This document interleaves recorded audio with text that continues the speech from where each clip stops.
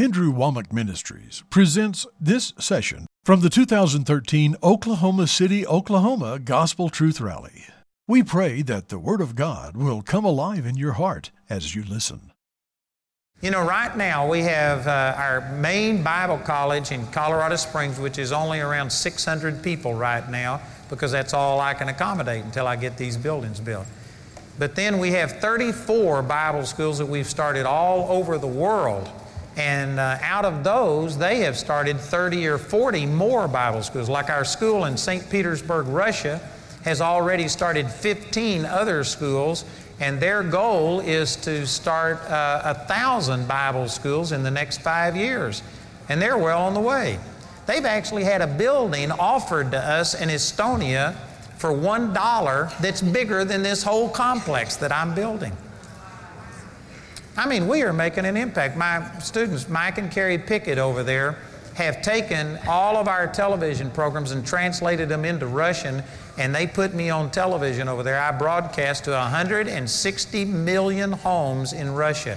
That's 40 more million homes in Russia than we have in all of the United States with televisions. So we're reaching more people in Russia than we are here. I go over there and listen to me preach in Russian. It's awesome. And we had a couple of our Bible college students graduate from St. Petersburg, and they were out on the street holding meetings and evangelizing, and just raised a couple of people from the dead on the streets who died, and just lead people to the Lord. Amen. I know some of you think, man, you talk about that a lot. I think it's awesome that we're seeing the miraculous power of God manifest like this. And, you know, some people think, well, they just must be special individuals. We have this thing in the body of Christ that we think only certain people are really anointed.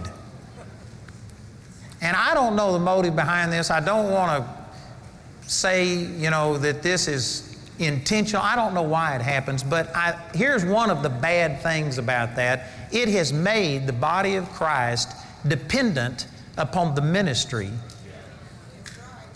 I think sometimes it's done intentionally to keep it so that you have to have us for you to make it.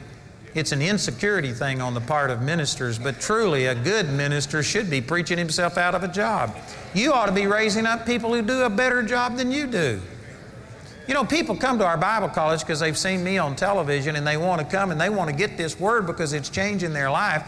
And they don't know who else is there. And then after they get there, I've had this happen hundreds of times, and they come and they say, man, you used to be my favorite, but now Barry Bennett is my favorite. And then now Paul Milligan is my favorite, and now Dwayne Sheriff is my favorite. And they fall in love with all of these other people. And I think that's great.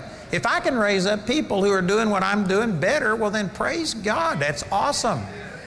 And I tell you, we need to get away from just thinking that there's only certain individuals that can operate in the supernatural power of God. I'm going to make a statement here, and some of you will disagree with this, and you're entitled to your opinion, but I'm not going to agree with you, or we'd both be wrong. But this is a true statement, that it doesn't matter who you are. It doesn't matter if you're male or female, if you're educated, uneducated, if you've got charisma, if you've got good looks, whatever. If you would come and sit under the Word for 3 years, I can guarantee you, we'll turn you into a person that can raise the dead, see the blind eyes open. You can walk in the power of God. It is not certain individuals. It's like, I think it's either the bees or the ants, I forget which one it is, but the queen, you know, it's just a regular worker bee or ant. I forget exactly which one this is, but they're just a normal ant. They're fed a special diet, this royal jelly, and that's what turns them into the queen of the hive.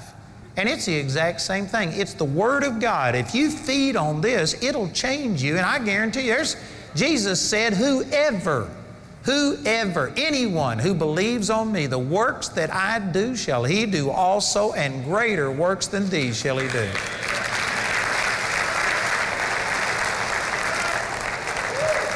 And that is not just speaking to the fivefold ministry. That's talking to Jane Doe, John Blow, Christian. Every one of you could go out and operate in the supernatural. And let me just say it this way, if you aren't operating in the supernatural, you're superficial. God called you to walk in the supernatural power of God. And as I travel and minister, it's not uncommon for 85, 90, 95% of the people at one of my meetings who are the fanatics. I mean, this isn't Sunday morning. This is Saturday night. You're fanatics for being out here listening to somebody in a hotel on Saturday night. And it's not uncommon for 95% of the fanatics to be sick and poor and depressed.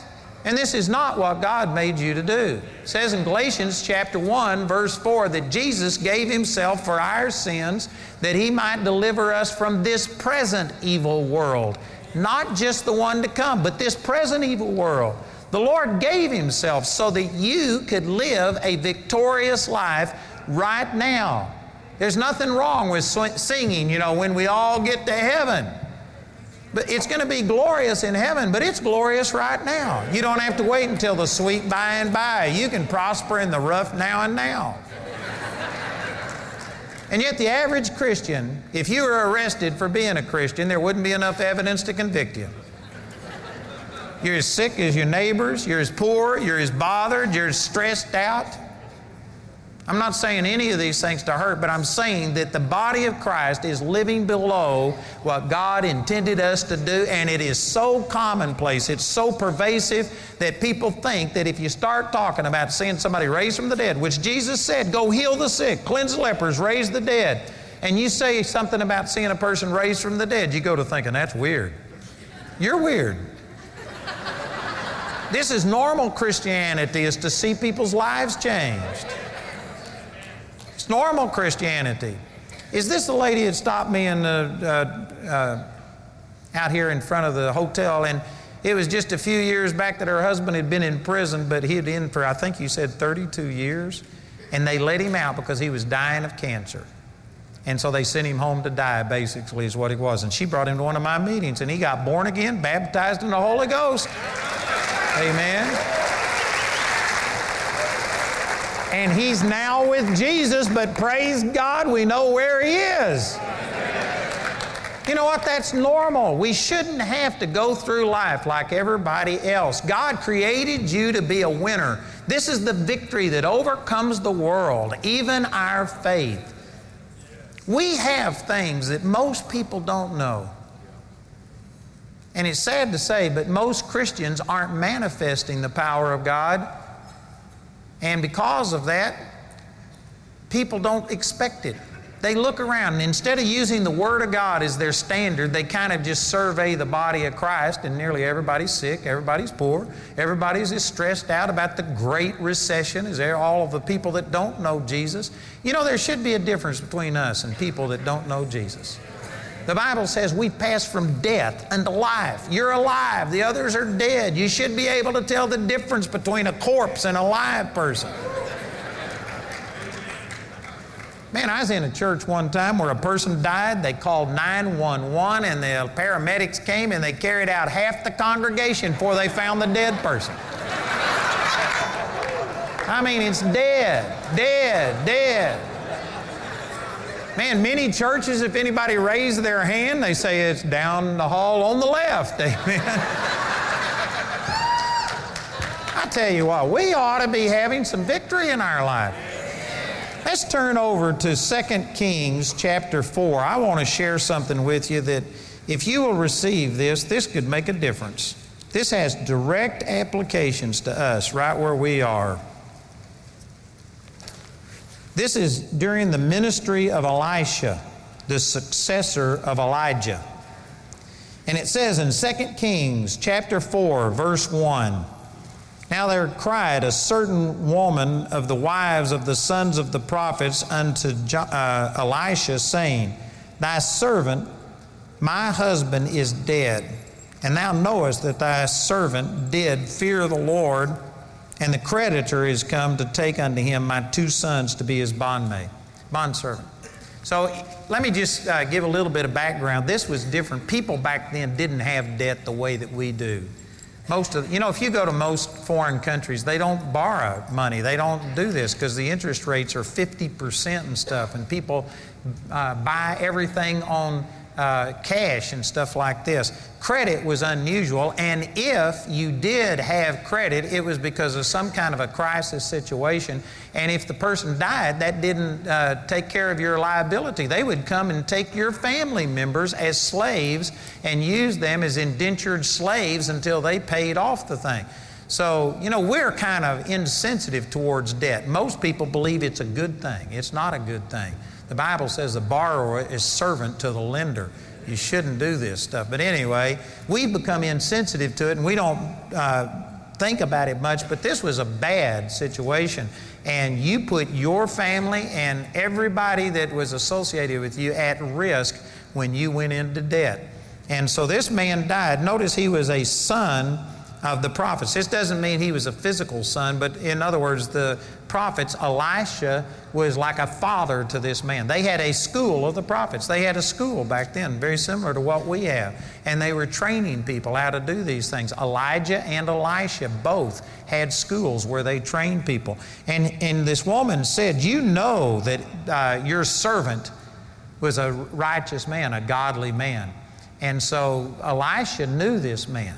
So he had some relationship. And anyway, this woman came to Elisha basically putting the responsibility over on him. He was your son. You're the one that trained him. You help me with this. I'm in a bind. My children are going to be taken away as slaves to pay this debt. And look how Elisha responded in verse 2. Elisha said unto her, what shall I do for thee? I can spend a lot of time on this, but just real quickly, let me say that Elisha refused to take the responsibility for this. This is important. And if any of you ever want to go minister to other people, this is one of the biggest mistakes that people make. They get excited about like healing or something, and they know that it's God's will for people to be well. And so they just go out and they start telling people. They see somebody sick and they say, I'm going to get you healed. I believe it's God's will for you to be healed. And they go in and they just start commanding and trying to get people healed without even taking into account that other person's faith. Jesus, in the 6th chapter of the book of Mark, verse 5, it says, He could there do no mighty work, save that He laid His hands upon a few sick folk and healed them, and He marveled at their unbelief. If you put that together with Matthew 13:58, over there it says He could do no mighty works because of their unbelief. So even Jesus, who was operating in faith perfectly, could not minister to people if there was no faith present. There has to be some degree of faith present. And one of the mistakes that people make, not only ministers, but just all of us, anytime we try and share with somebody, is we try and get them healed, delivered off of our faith. I have parents come to me all the time, and their children are having problems, and they want me to pray, and they're just believing for their children to be delivered, set free. And again, when they're little tiny, I think that's appropriate. But when they're 30 and 40 and 50 years old, you know what? That person has more control over them than you do. But people don't understand this, and they don't try and sow the Word of God and share the Word and change them. They're just going to get it off of their faith. See, Elisha refused this. When she came and she says, He's your son. We're in a bind. My children are going to be taken into debt. She tried to throw this over on Elisha, and he says, what have I to do with this? He refused to take this. In this situation, it was a financial need. And even if Elisha would have had enough money to pay this debt, it would have been the wrong thing to do. Man, I could spend all night here. I got one, that's right. Did you know today there's a mindset that the way we help the poor is by throwing money at them, giving them food stamps, putting them on welfare. That's one of the worst things you can do. There was a few more that's rights. But see, people think, well, you're supposed to be compassionate. It's not compassion to just pay a person's bill. And it's compassion to help that person get back on their feet and train them how they can meet their own needs. You can help them temporarily and do things, but the whole goal of it should be to get that person back on their feet and productive. As a minister, one of the worst things you can do is do things for people. You know, I'm in a stage in my life right now where it's not about me going and praying for everybody. Typically, these are short, abbreviated things, but I used to bring 30, 40, 50 of our students with us, and we'll have people come forward and our students pray with them. This is what Daniel's doing in the healing school. We've trained now 400 prayer ministers, and our prayer ministers are the ones that pray, and they're the ones that see the blind eyes open. It's not me anymore. I'm teaching other people how to do it. And that is the only way we are ever going to really affect people, is to train others how to do it, to make disciples instead of just having individuals that go out and do it on their own. And we need to be training people how to do things. Elisha did this woman a much greater service by teaching her how to receive her miracle than him just doing it for her. And yet we've got so many people today that when they have a need, they just go to somebody, help me. They have their hand out and they get mad if somebody doesn't help them. Sometimes the best way you can help a person is to say, I'm not helping you. I'm going to teach you what to do. I'm going to show you what to do. You need to stand up. You don't need to make people dependent upon you. This is a false sense of compassion and stuff. You only have limited resources. Even if Elisha would have had enough money to help this woman, he wouldn't have had enough money to help the next woman or the third woman or the fifth woman. You only have limited resources. But if you will take the truths that God shows you and teach other people, well, that is limitless. What has worked for you will work for anybody. What has given you enough extras so that you have some money to share with other people, if you will take that and teach other people, then they can just continue on and you can bless thousands and thousands of people. But in our society, again, we're getting to where it's all about somebody else needs to take care of you. She tried to throw this over on Elisha. Did you know in the 9th chapter of the book of Mark, the same thing happened with the man who had the lunatic son? And he came to Jesus, and when he brought the boy to Jesus, he fell down on the ground and wallowed and foamed at the mouth. And Jesus said, how long has this happened to him? And he said, since he was a child, and sometimes he'll fall into the fire and oft into the water. But if you can do anything, have mercy on us. And Jesus responded by saying, if you can believe, all things are possible. Jesus wasn't going to take full responsibility for doing that healing. He said, if you can believe, you've got to believe. Don't come and ask me to do it totally on my own. You believe. If you can believe, it's possible. Jesus refused to accept this. If Jesus, who was operating in faith perfectly, refused to just do things completely on His own. And again, I refer you to that scripture where He couldn't do, not wouldn't do, but couldn't do many mighty works in His hometown. If Jesus refused to just do things for people without any cooperation on their part, who are we to just sit here and throw money at things or to just do things for people? We need to be teaching people the truth and revealing. And we can agree with them and help them, but we don't need to be doing everything for people. Elisha refused this, and he said unto the woman, what shall I do for thee? And then he turned right around. Tell me, what hast thou in thine house? In other words, he says, what do you have?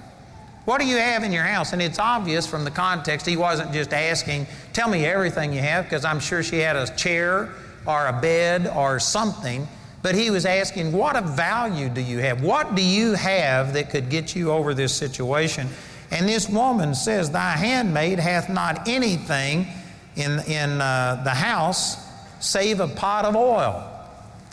And so she did a quick inventory, and the only thing she had of value was just a little pot of oil. And basically she was saying it's not enough. And here is getting to the point that I'm wanting to share with you tonight. Man, if you can get this, this would change your life. Look at what Elisha said to her in verse 3. Then he said, go, borrow thee vessels abroad of all thy neighbors, even empty vessels, borrow not a few. And when thou art come in, thou shalt shut the door upon thee and upon thy sons, and shall pour out into all those vessels, and thou shalt set aside that which is full. So she went from him and shut the door upon her and upon her sons, who brought the vessels to her, and she poured out. And it came to pass, when the vessels were full, that she said unto her son, Bring me yet a vessel. And he said unto her, There is not a vessel more. And the oil stayed. Then she came and told the man of God, and he said, Go, sell the oil, and pay thy debt, and live thou and thy children of the rest. Man, this is an awesome miracle.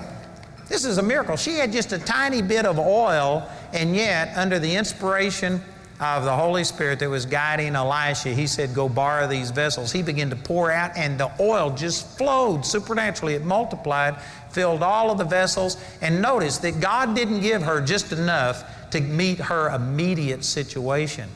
But He gave her enough to pay the debt, and she could sell the rest, and her children could live the rest of their life over the abundance. God is El Shaddai, not El Cheapo. He does not barely meet your need. There's a lot of people that teach, well, God said, Philippians 4:19, that my God shall supply all of your need, not all of your wants. The word need there isn't talking about bare necessities. When Jesus multiplied the wine at the wedding feast in John chapter 2, He did the best wine, and there was 3 of these pots full of what? 8 firkins, I think is what they said. I added that up one time, and it depends on how you evaluate it, but it was a minimum of 150 to 200 gallons of wine Jesus made out of water. I guarantee you, Jesus does not give you just barely enough to get by. If you would allow Him, the Holy Spirit would give you a bunch. And so this woman looked at what she had and said, it's not enough. Did you know that this is exactly, some of you may have to think a little bit with me to get this point, but this is exactly what happens to us. We are challenged with something, either physical. You know, you got cancer, you got something physical that's affecting you, and we look at it as only human beings. And we look in just the natural.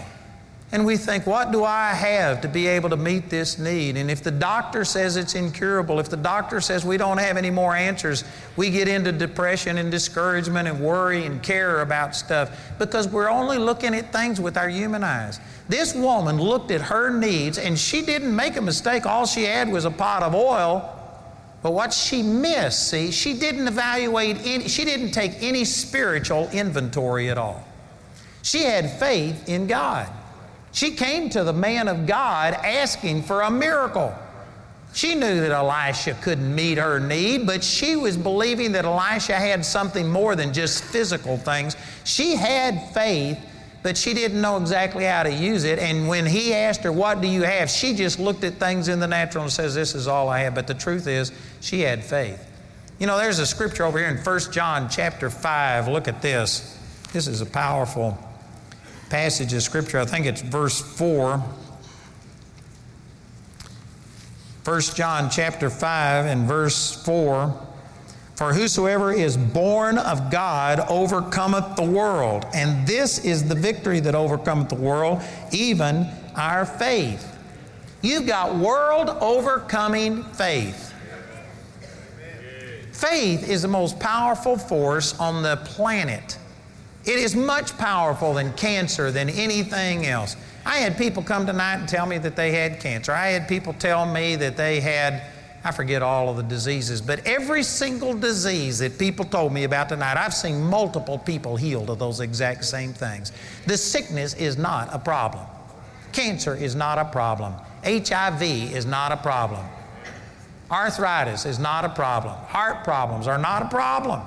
Nothing is hard with God. God's power is infinitely greater than what your need is. But you've got to have faith in order to be able to receive it. And most people only look at things in the natural. And when you say, well, what's the problem? They just tell you the natural thing. But see, this woman had things that she didn't list among her assets. She didn't list her faith in the Lord. She didn't say that I have the victory that overcomes the world, even my faith. But the truth is, see, it's the same thing with us. We approach a situation and you look at it and you think, man, God, I'm not sufficient to be able to meet this. But the truth is, if you are born of God, you got born again by putting faith in the Lord Jesus Christ. And that faith that you used wasn't your faith, it was the faith of the Son of God. You have been given the faith of Jesus. Amen. Thank you for that thunderous silence. The average Christian doesn't believe that. They believe that, oh, well, I've got faith, but my faith is little tiny. Increase my faith. God help me. Jesus was asked a couple of times by His disciples to give them more faith, and every time He rebuked them, and He says, you don't need more faith. If you have faith as a grain of mustard seed, that's enough to say unto this mountain, be removed and cast into the sea, and it would obey you. You don't need big faith. If you had enough faith to get saved, you got enough faith to see the dead raised. You got enough faith to see blind eyes open. Well, I had that faith at one time. Faith doesn't evaporate. It's a fruit of the Holy Spirit. If you've ever had faith, it says in Romans chapter 11, verse 29, that the gifts and the callings of God are without repentance. You have the same faith that Jesus had in Him. I'm trying to keep from getting off and staying here, but I've got an hour and a half's worth of teaching that would prove to you that you've got the same faith that Jesus had. You don't have a faith problem, you got a knowledge problem. Faith is based on knowledge. It says in 2 Peter chapter 1, verse 3, according as His divine power hath given unto us all things. That includes faith, that includes healing, that includes prosperity. All things that pertain unto life and godliness through the knowledge of Him that has called us to glory and virtue. If you are deficient in any area, you're deficient in knowledge, not in what God gave you. Faith is based on knowledge. And then the next verse, verse 4 says, which... what does that say?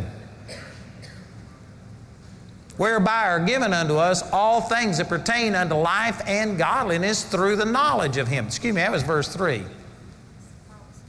Given unto us exceeding great and precious promises. This knowledge gave us these exceeding great and precious promises. The Word of God is the knowledge of God. So you've already been given faith. Faith isn't the issue. The fact is we don't know what we have. I've seen a bumper sticker before that says, ignorance is bliss. That's not true. Ignorance is killing you. What you don't know is killing you. My people perish for a lack of knowledge. You got to know the Word of God.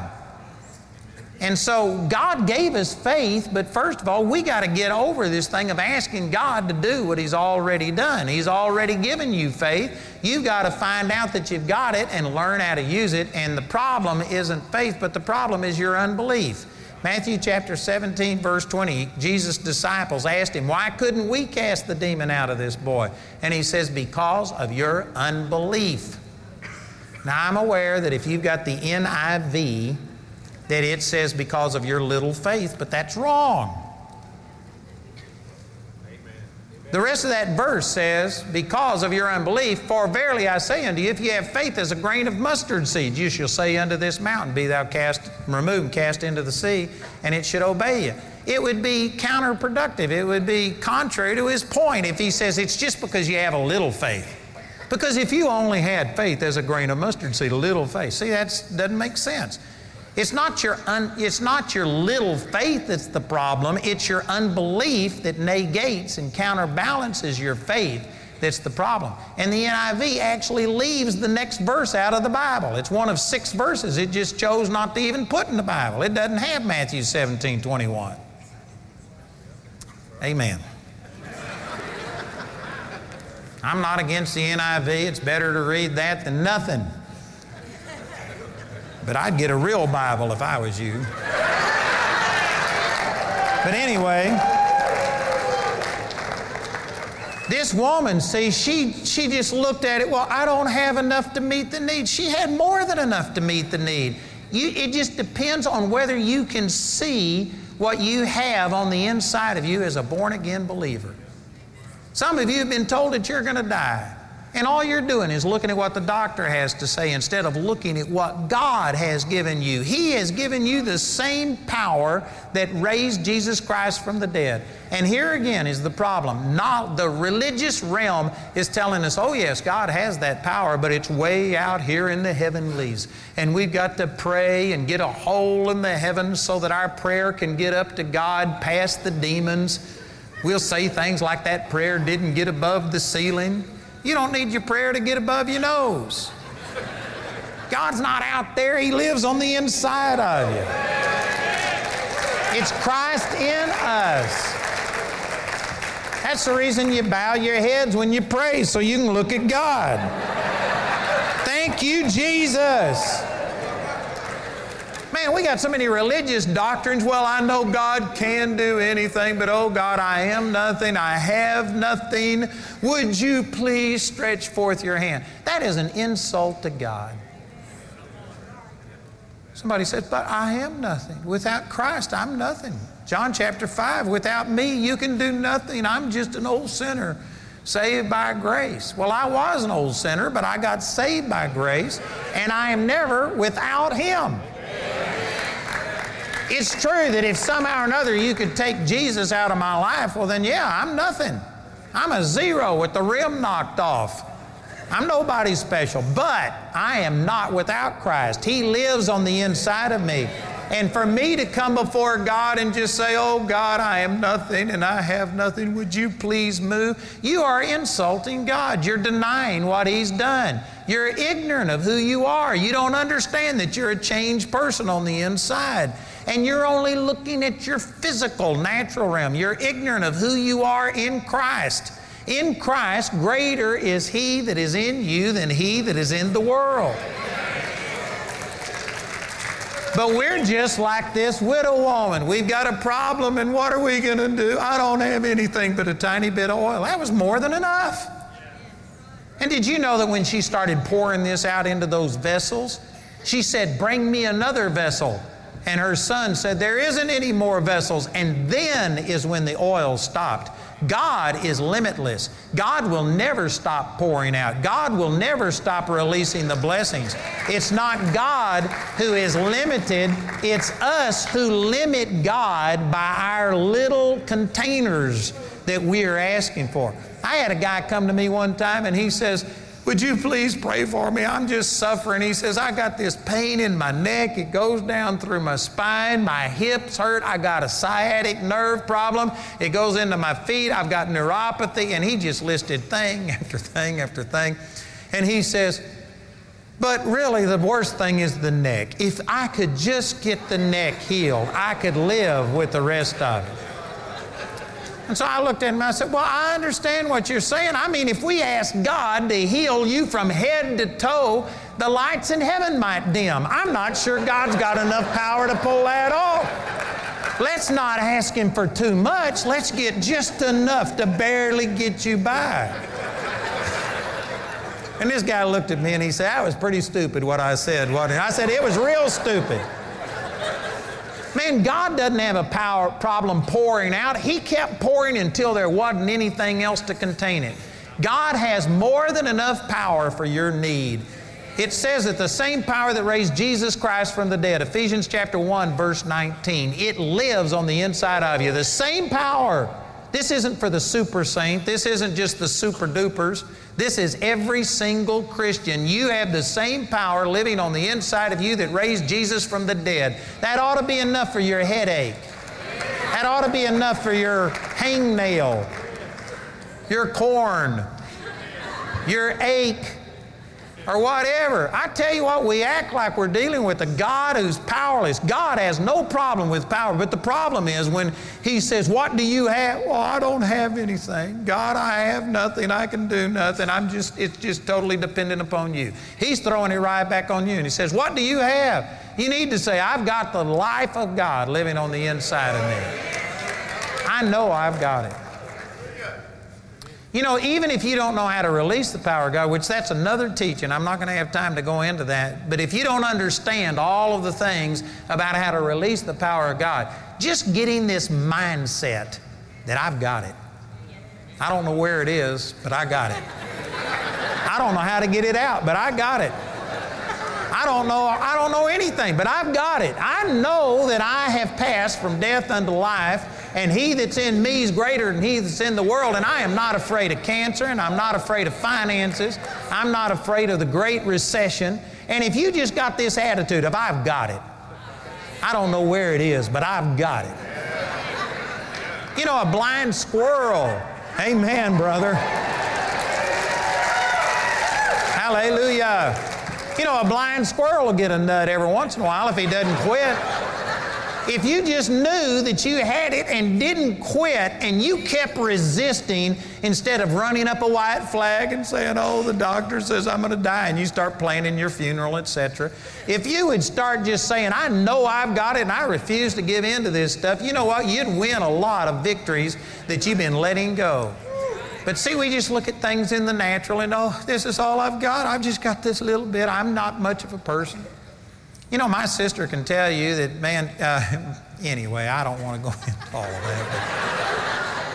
But my sister and brother-in-law used to sit around and read the dictionary for fun. They're intellectuals. I was a dummy. You know, I had nothing going for me. And when the Lord called me to minister, I was an introvert. I couldn't look at a person in the face and talk to them. And you know what? I just thought, God, how can I do this? Because I was looking at myself. And something that changed my life. I had a man come listening to me one time, and he came up after it was over, and he says, you know, you've got some good things to say. You could really help people if you ever got to where you were more concerned about them and helping them than you are what they thought about you. Man, it was like a dagger in my heart. But after I pulled that thing out, I realized that that was right. And you know what? That's all that shyness is. It's just self-centeredness. You're thinking so much about yourself. And man, I started looking beyond my physical self and me stumbling over my words and my voice and all of the other things. And I started realizing that God had given me His Word. I have a revelation of the Word of God that not everybody has. And the Word of God is the most precious thing that you could ever get in your life. God spoke through a donkey one time, and it wasn't because a donkey was the greatest vessel available. It was just there, amen. If God could use a donkey one time, He could use me. And I quit limiting God by looking at myself and my own inadequacies, and I started looking at what I do have. I've got a revelation of the Word of God that has transformed my life. And some of you may think, well, I don't have much. If you're born again, did you know you have a greater revelation of God than 90% of the people you'll meet? You're born again, you're going to heaven, they're going to hell. Your revelation of God is superior to them. Instead of looking at what you don't have and your own inadequacies and stuff like this, you ought to say, man, I'm born again. If you're baptized in the Holy Spirit and speak in tongues, you're way ahead of the vast majority of people that you meet. And you should be saying, Father, thank you. You've done some things. I'm not saying that you become arrogant, thinking that there's nothing left to learn, but you've got the revelation of salvation. You are going to heaven instead of hell. That's precious. That's powerful. You got the baptism of the Holy Spirit. You know how to pray in tongues and turn on the power of God. Most people don't know that. You ought to quit devaluating what you don't have and start looking at what you do have. And then if you understand any of the Word about healing, about deliverance, about joy, about peace, and all of these kind of things, you are way, way, way ahead of the vast majority of people that you will run across. But most of us don't look at what we have in Christ. We look at what we don't have. We look at our natural self and we criticize ourselves. And just like this woman, we're in distress because, man, we're facing disaster. The truth is, every one of you has the supernatural power of God at your disposal, and it is much, much, much, much, much greater than any problem that you're facing. I don't care if it's a relational problem in your marriage or with your kids. It doesn't matter what you're facing. The power of God that you have is infinitely greater than whatever your challenge is. If you would quit looking at the natural and limiting yourself to the natural, and if you would begin to see who you are in Christ and what you have, and if you would begin to encourage yourself in the Lord and stand and resist these things, you would see supernatural miracles happen. She's the one that limited God. And so the prophet spoke and helped her to look beyond just the physical and believe God for a miracle, believe for something supernatural. And like I said before, when she ran out of vessels is when the power stopped. We need to quit limiting God. You know, the Lord spoke to me January the 31st, 2002. I won't go through the whole thing, but it was the second most important encounter I ever had with the Lord. God rang my bell and told me I was limiting Him by my small thinking. And since that time, I've started dreaming big. And here we are building a $53 million campus debt-free on top of everything else that I'm doing. I don't know if that means anything to you, but I tell you what, I know that there wasn't a lack with God. The problem was me. He said, I am limiting Him. And I said, I'm going to take the limits off God. And I didn't understand exactly how to do it, but I called my staff together and I said, I don't know if it takes a week, a month, a year, 5 years to change this image on the inside. But I said, I am going to do what God called me to do. I will fulfill God's will. And I mean, within 1 week, my whole life changed. Within 1 week, my life transformed.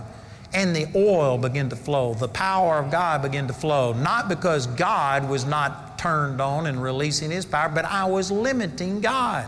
I had the spigot shut off. Brothers and sisters, I wished I could get this across to every one of us, but God has more for you than what you are living.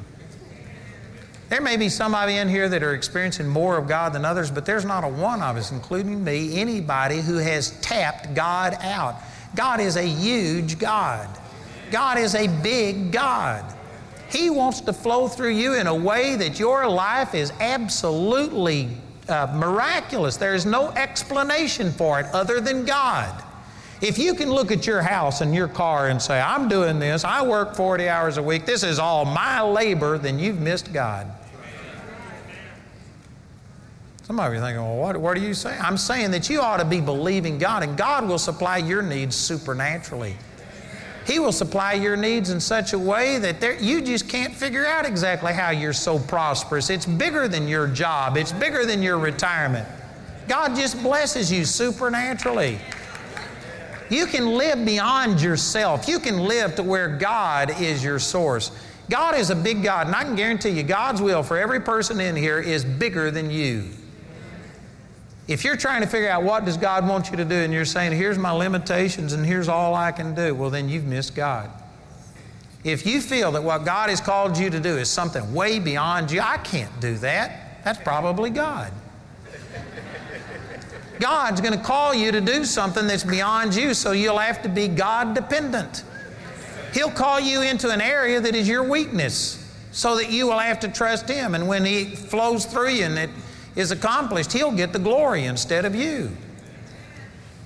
God wants to do awesome things through you. It's us that limit God. When she ran out of vessels, that's when the supply stopped. We need to start expanding. I'm praying that tonight God is expanding your vision and encouraging you to believe for something big. Anybody can believe for nothing. There are some of you that are shooting at nothing and you hit it every time. The average person is honestly thinking about, let's do the thing that's the low risk. Let's take the least risk. They're living a safe life. They're afraid of failure. I tell you what, just being normal is failure. You need to do something special. There's a world dying and going to hell. This nation is going in the wrong direction. We need people to stand up and do something. We need some people that start believing for something and do something exceptional.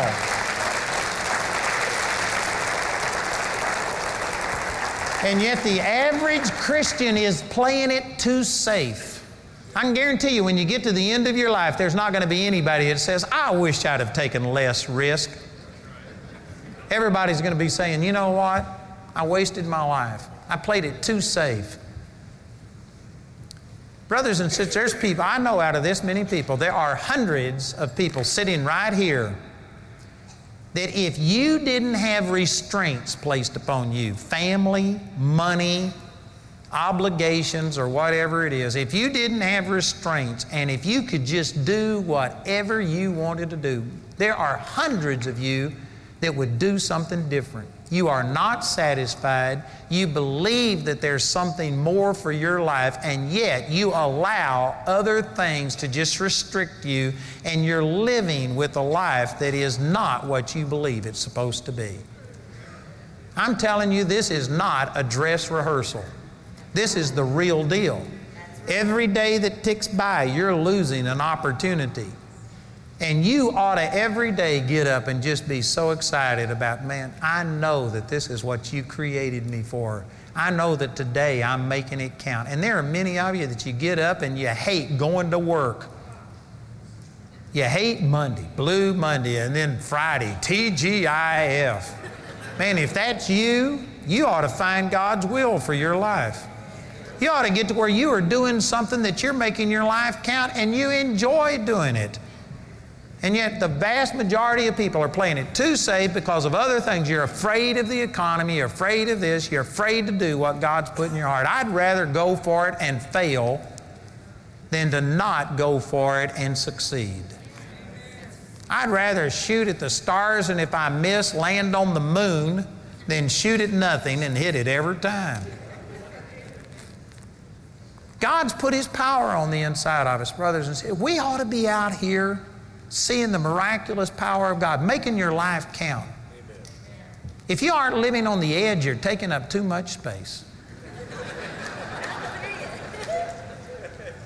Man, it ought to be that when you die, somebody misses you instead of saying, thank God they're gone.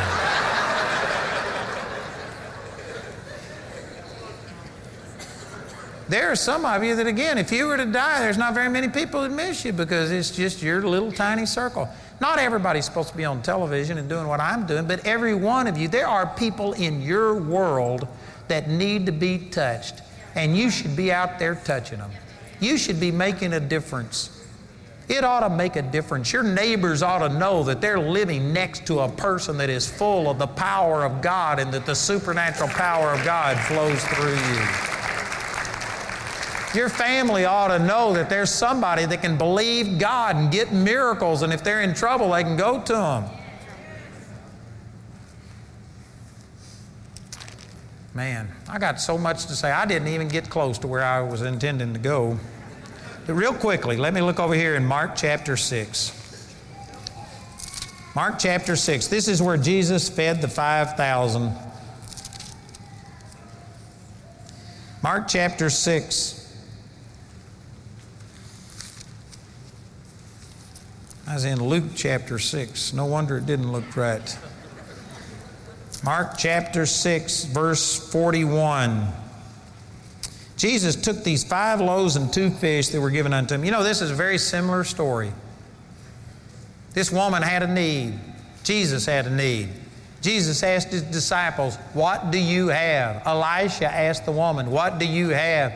All we got's a little tiny bit of oil in a pot. The disciples said, all we've got is 5 loaves and 2 fish. What are they among so many? But Jesus took something that was insignificant to most people, certainly less than the need, and look what He did in verse 41. And when He had taken the 5 loaves and 2 fishes, He looked up to heaven and blessed and brake the loaves and gave them to His disciples to set before them, and the 2 fishes divided He among them all. First of all, notice Jesus took what they said could never work. It was insufficient. He took it and He blessed it instead of cursing it. Most of us curse our inability. Like the Lord asks you to do something, you say, oh God, I'm not sufficient. God, I can't do it. Lord, I don't know how to do it. You're cursing yourself. You're saying it won't work. You're speaking a curse over yourself instead of speaking life. You ought to be speaking, God, I can do all things through Christ. This is the victory that overcomes the world, even my faith. And you ought to be blessing things. Jesus took this stuff that was insufficient and blessed it instead of cursed it, and then He looked up. And you know the word looked up here, most people think that He just raised His head. This isn't what it's talking about. The word look up there is the Greek word anablepo. It's a compound word. The ana means again or repetition, and the word blepo means to receive sight. So this means he received sight again, or some of the commentators will say he saw twice. You know what he was doing? He didn't just raise his head. He had something in the natural that was insufficient for the need. But what he did was receive spiritual sight. He looked beyond the physical and he saw into the spiritual. He saw the power of God, and little is much when God is in it. God can take virtually nothing. He can take you. It says in 1 Corinthians chapter 1, verse 26, that you see your calling, brethren, that not many mighty, not many noble are called. But God hath chosen the foolish things of the world, the base things of the world, the things that are despised, the things that are nothing, to bring to naught things that are.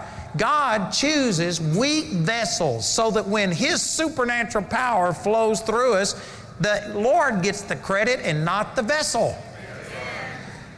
God looks at us and we curse ourselves and think, oh God, I can't do this. You're a prime candidate. If it's beyond your ability, that means that you're one of those weak, despised, base, nothing things.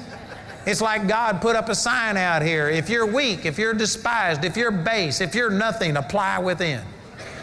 That's the kind that God's looking for. It's those of you who think you got it all figured out. God says, I can't use you because you would take credit for it.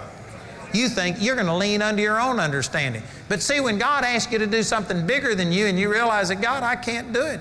God, I can't heal this person in a wheelchair. I don't have any power. He says, good, you're the kind of person that I can use, because then He'll get the credit for it. But you got to quit cursing yourself and only looking at the natural. You got to do like Jesus. Look up, receive sight, look beyond yourself and see into the spirit realm. See who you are in Christ. See His power that's on the inside of you. And you've got to begin to receive sight and look beyond yourself. This is what Jesus did. He looked beyond the physical limitations into the spirit realm. And once you get the spirit realm flowing in the natural, anything is possible. Anything is possible. Some of you think, but man, my body hurts, I'm sick all over, and all you're doing is looking at the natural. You aren't looking at yourself that I've got the same power that raised Christ from the dead in here somewhere. I'm going to keep looking until I find it. I'm going to keep speaking until I get it manifest. If you were focused on the answer instead of the problem, cancer is no problem. You've got to see beyond the natural and see into the spiritual. And anyway, I've gone a long time tonight. I won't share all of this with you, but there are 15, 20 times in Scriptures that this look up is talking about more than raising your head.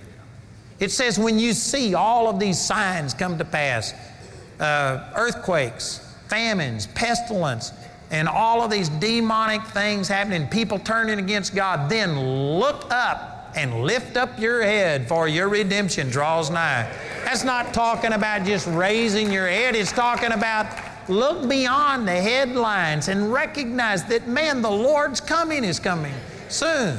You should look beyond the natural things and see what's going on in the spiritual realm behind there. Over in Psalms chapter 5, it says, give ear to my prayer, O Lord. Consider my meditation. Hearken unto the voice of my cry, my King and my God. For unto Thee will I cry. In the morning I will look up. Every morning you are supposed to look up. Again, not talking about raising your head, but looking beyond just the physical, natural things. Looking beyond your own ability. Go beyond the challenges and see God's supernatural ability. And you can do all things.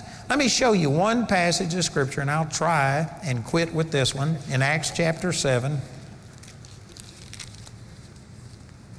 This is where Stephen was recounting Jewish history. He had been brought before the religious leaders, and they wound up stoning him to death. But he was giving this account, and it says that the people were pierced in their heart, and they came out against him. This is Acts chapter 7, and in verse 54. It says, when they heard these things, they were cut to the heart, and they gnashed on him with their teeth.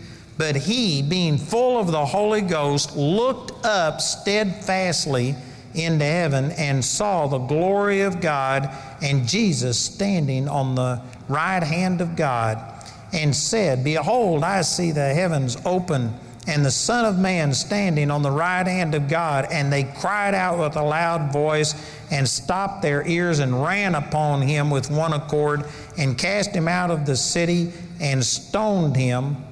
And the witnesses laid down their clothes at a young man's feet, whose name was Saul. He later became Paul. But they stoned Stephen to death. But notice, it said, and it goes on to say, let me just read this other part right here. It says in verse 59, and they stoned Stephen, calling upon God and saying, Lord Jesus, receive my spirit. And he kneeled down and cried with a loud voice, Lord, lay not this sin to their charge. And when he had said this, he fell asleep, or he died. So here's Stephen, and they came against him. And when they were coming out against him, it says Stephen looked up and said, I see the heavens open and the Lord standing at the right hand of God the Father.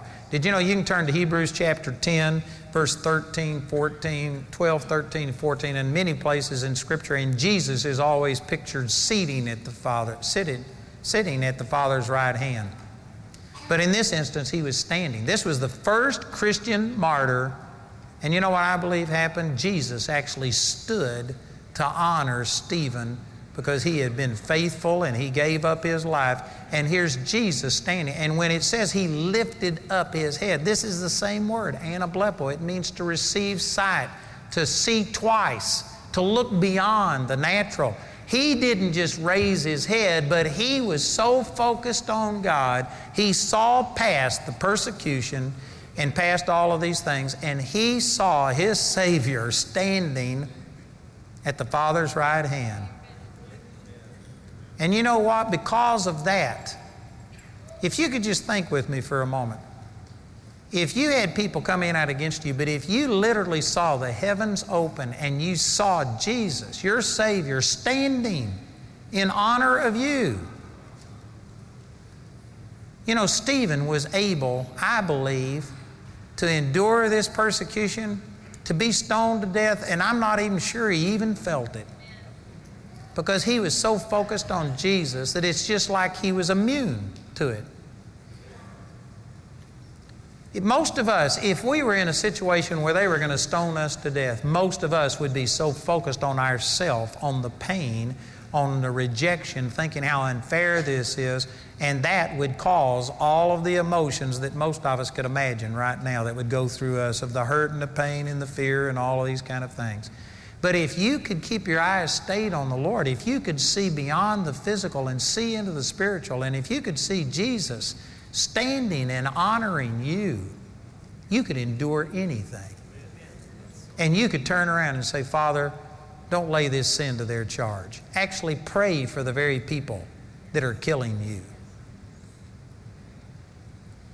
You know, I've got an experience that is similar. It's not the same thing, but it's similar. But when I was in Vietnam, I was just so in love with the Lord. I was so focused on God that honestly, it's like I wasn't even in Vietnam. I was just seeking God day and night. And we had a situation.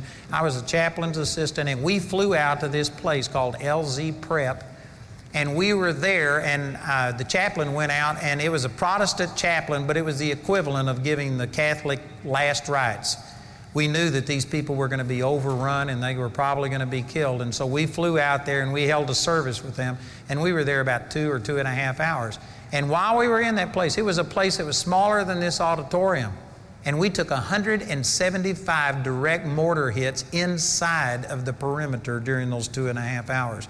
We were under terrible bombardment, and you could see the muzzle fire from the weapons. And when I was with the chaplain, we flew out. Our helicopter took a lot of rounds, and that hill was overrun within an hour or two after we left, and nearly every person on that hill was killed. There was about 100 people or so on that hill, and nearly everyone was killed. And anyway, I never even thought a thing about this. I never told anybody about it because it's just another day in Vietnam.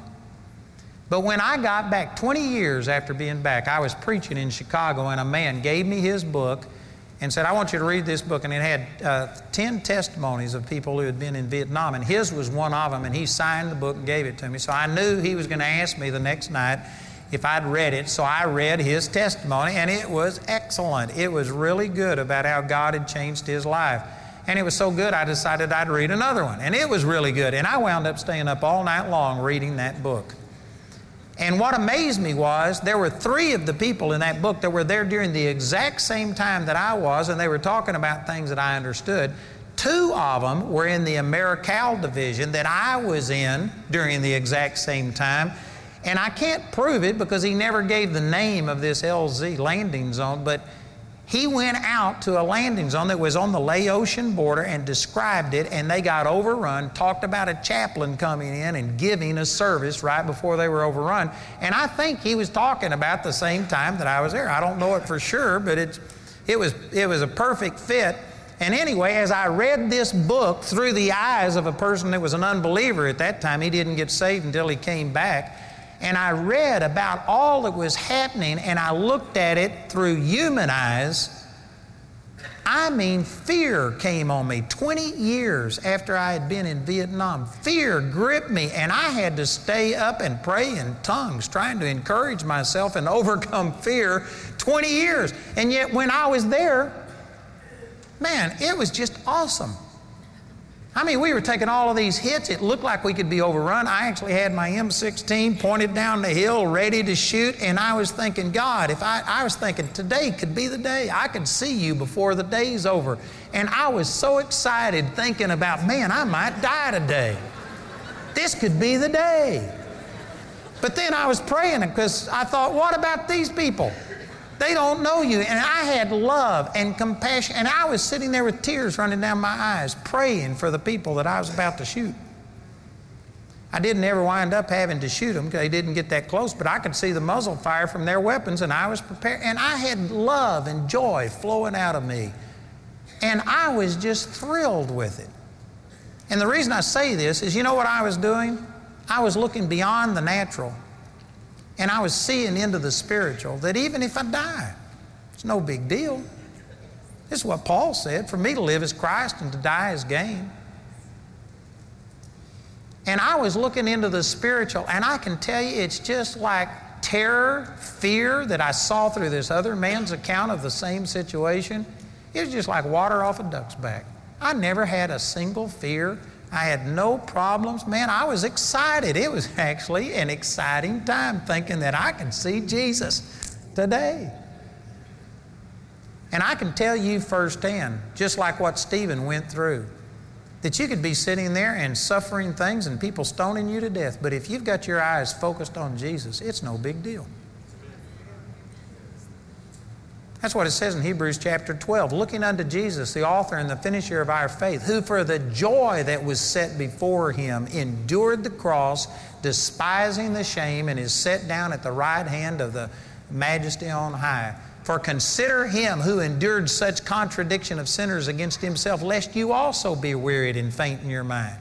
The only reason you're weary and fainting and feeling like it's time to give up is because you're looking in the natural and you're seeing that all I've got is a little pot. All I've got is 5 loaves and 2 fish. It's not enough.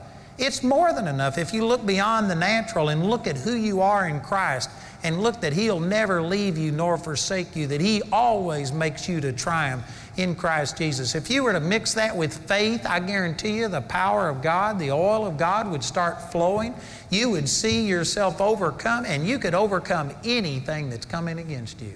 There is no excuse. There are reasons, but there is no excuse for people to be living in sickness and poverty and fear and depression and oppression the way that they are. The only reason for it is because they're just looking at their problems in their own human strength and power instead of evaluating who they are. Even Jesus had to look up and look beyond the limitations of the physical and start flowing in the spiritual. Brothers and sisters, if you're born again, you have overcome the world. You've got greater power in you than anything The Bible says that Jesus is exalted above all names, Philippians chapter 2. If it's got a name, Jesus is bigger. If you can put a name to it, if you can name that disease, Jesus is bigger than that. If you can name your problem, Jesus is bigger than that. Anything with a name, He's exalted above every name. And we do not have to approach our problems in our own strength and in our own power. We need to get to where we could see beyond ourselves and see who we are in Christ and see what God has done. Every one of you is anointed by God. The only exception to this would be if you don't know Jesus personally. If you don't know Jesus, then everything I've been saying tonight does not apply to you. You have to receive Jesus as your Savior. You have to have Him living on the inside of you for any of these things to be true. And if you don't know Jesus, I can solve that problem tonight. You could be born again tonight. The Bible says in Romans chapter 10, verse 9, that if you will confess with your mouth the Lord Jesus and believe in your heart that God raised Him from the dead, you shall be saved. Jesus has already paid for your sins. It's not a matter of will He forgive you. He's already forgiven you. The only question is, will you make Him the Lord of your life? That's more than just mouthing the words. You've got to make a commitment to Him as your Lord. It's not a promise that you'll be perfect, because you cannot do that. You will fail, but you have to be willing for Him to be Lord. You will fail, and He has plenty of grace to be able to deal with it, but you have to be willing to turn your life over. And Jesus, I commit my life to you. I want to live for you. If you will do that, the Bible says that you shall be saved. It's that simple. And then every person who got saved, even Jesus' own disciples, He told them, He says, don't go anywhere, don't tell anybody that I'm risen from the dead. The greatest news that the world has ever heard. He said, don't tell anybody until you receive power from on high. And He was talking about the Holy Spirit. He said, you shall receive power after that the Holy Ghost has come upon you. Acts chapter 1, verse 8. And when it happened in Acts chapter 2, verse 4, it says, they were filled with the Holy Spirit and began to speak with tongues as the Spirit gave them the utterance. So two things that every person needs. You must be born again. There's a lot of people today that think that because they're a relatively good person, that God is going to accept them based on their own goodness. That's not true. Who wants to be the best sinner that ever went to hell? All have sinned and come short of the glory of God. Every person has to have a Savior. You can't save yourself. You can't be good enough. That's the reason that Jesus came, and He paid your debt for you. And it's all dependent upon whether or not you make Jesus your Lord, not on how holy you live. Amen. Every person needs to come to a place of accepting of Jesus. And then every person needs to receive the baptism of the Holy Spirit and speak in tongues. And I know that there's some of you here that are thinking, oh man, I didn't realize you was one of those tongue talkers. You know, on television, I don't spit and say glory to God, and wipe my fevered brow, and I'm not Pentecostal like a lot of people. And so probably some people came to this meeting under false pretenses. But I'm telling you, I have the baptism of the Holy Spirit. I've spoken in tongues today. I speak in tongues every day. Man, you need the baptism of the Holy Spirit. You have to have the baptism of the Holy Spirit.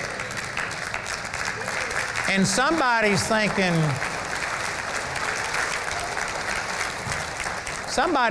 so do you not think I'm saved because I don't have the baptism of the Holy Spirit and speak in tongues? No, you can be saved and not speak in tongues.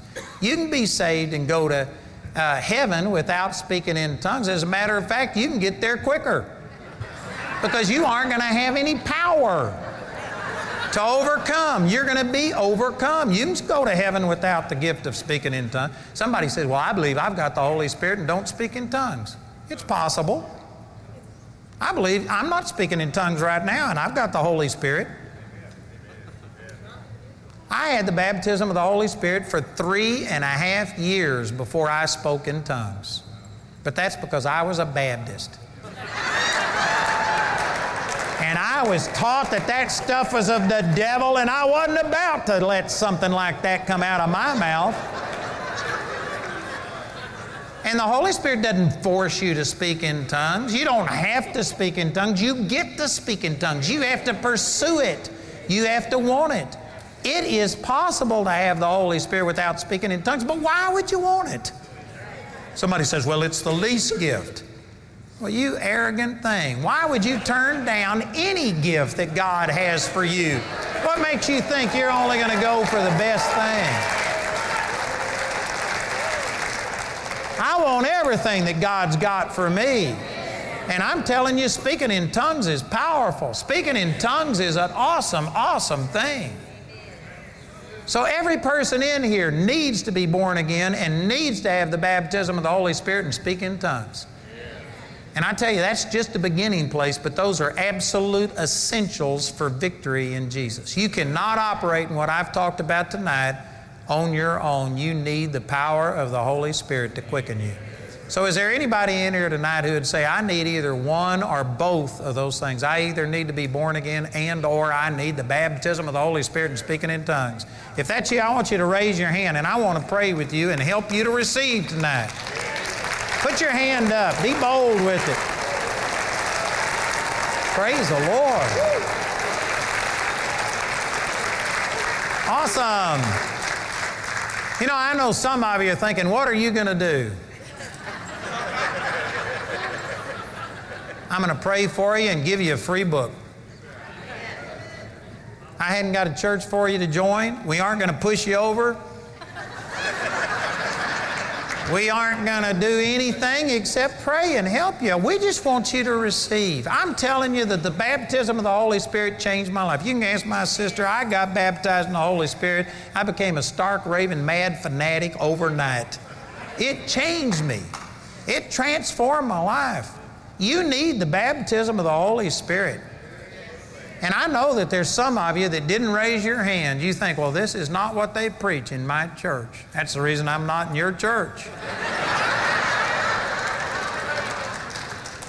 But I'm telling you, it's real. It'll change your life. Amen? You know, if you raised your hand, or if you were supposed to raise your hand but were too chicken to do it, would you just get up out of your chair and come forward and stand right here, and I want to pray with you and help you to receive. Just come right down here to the front. Praise God. Awesome, brother. Awesome, awesome. We hope your heart has been quickened by hearing the Word of God through this message. It's the faithful support of people just like you who make this ministry possible. We invite you to prayerfully consider becoming a partner with Andrew Wommack Ministries.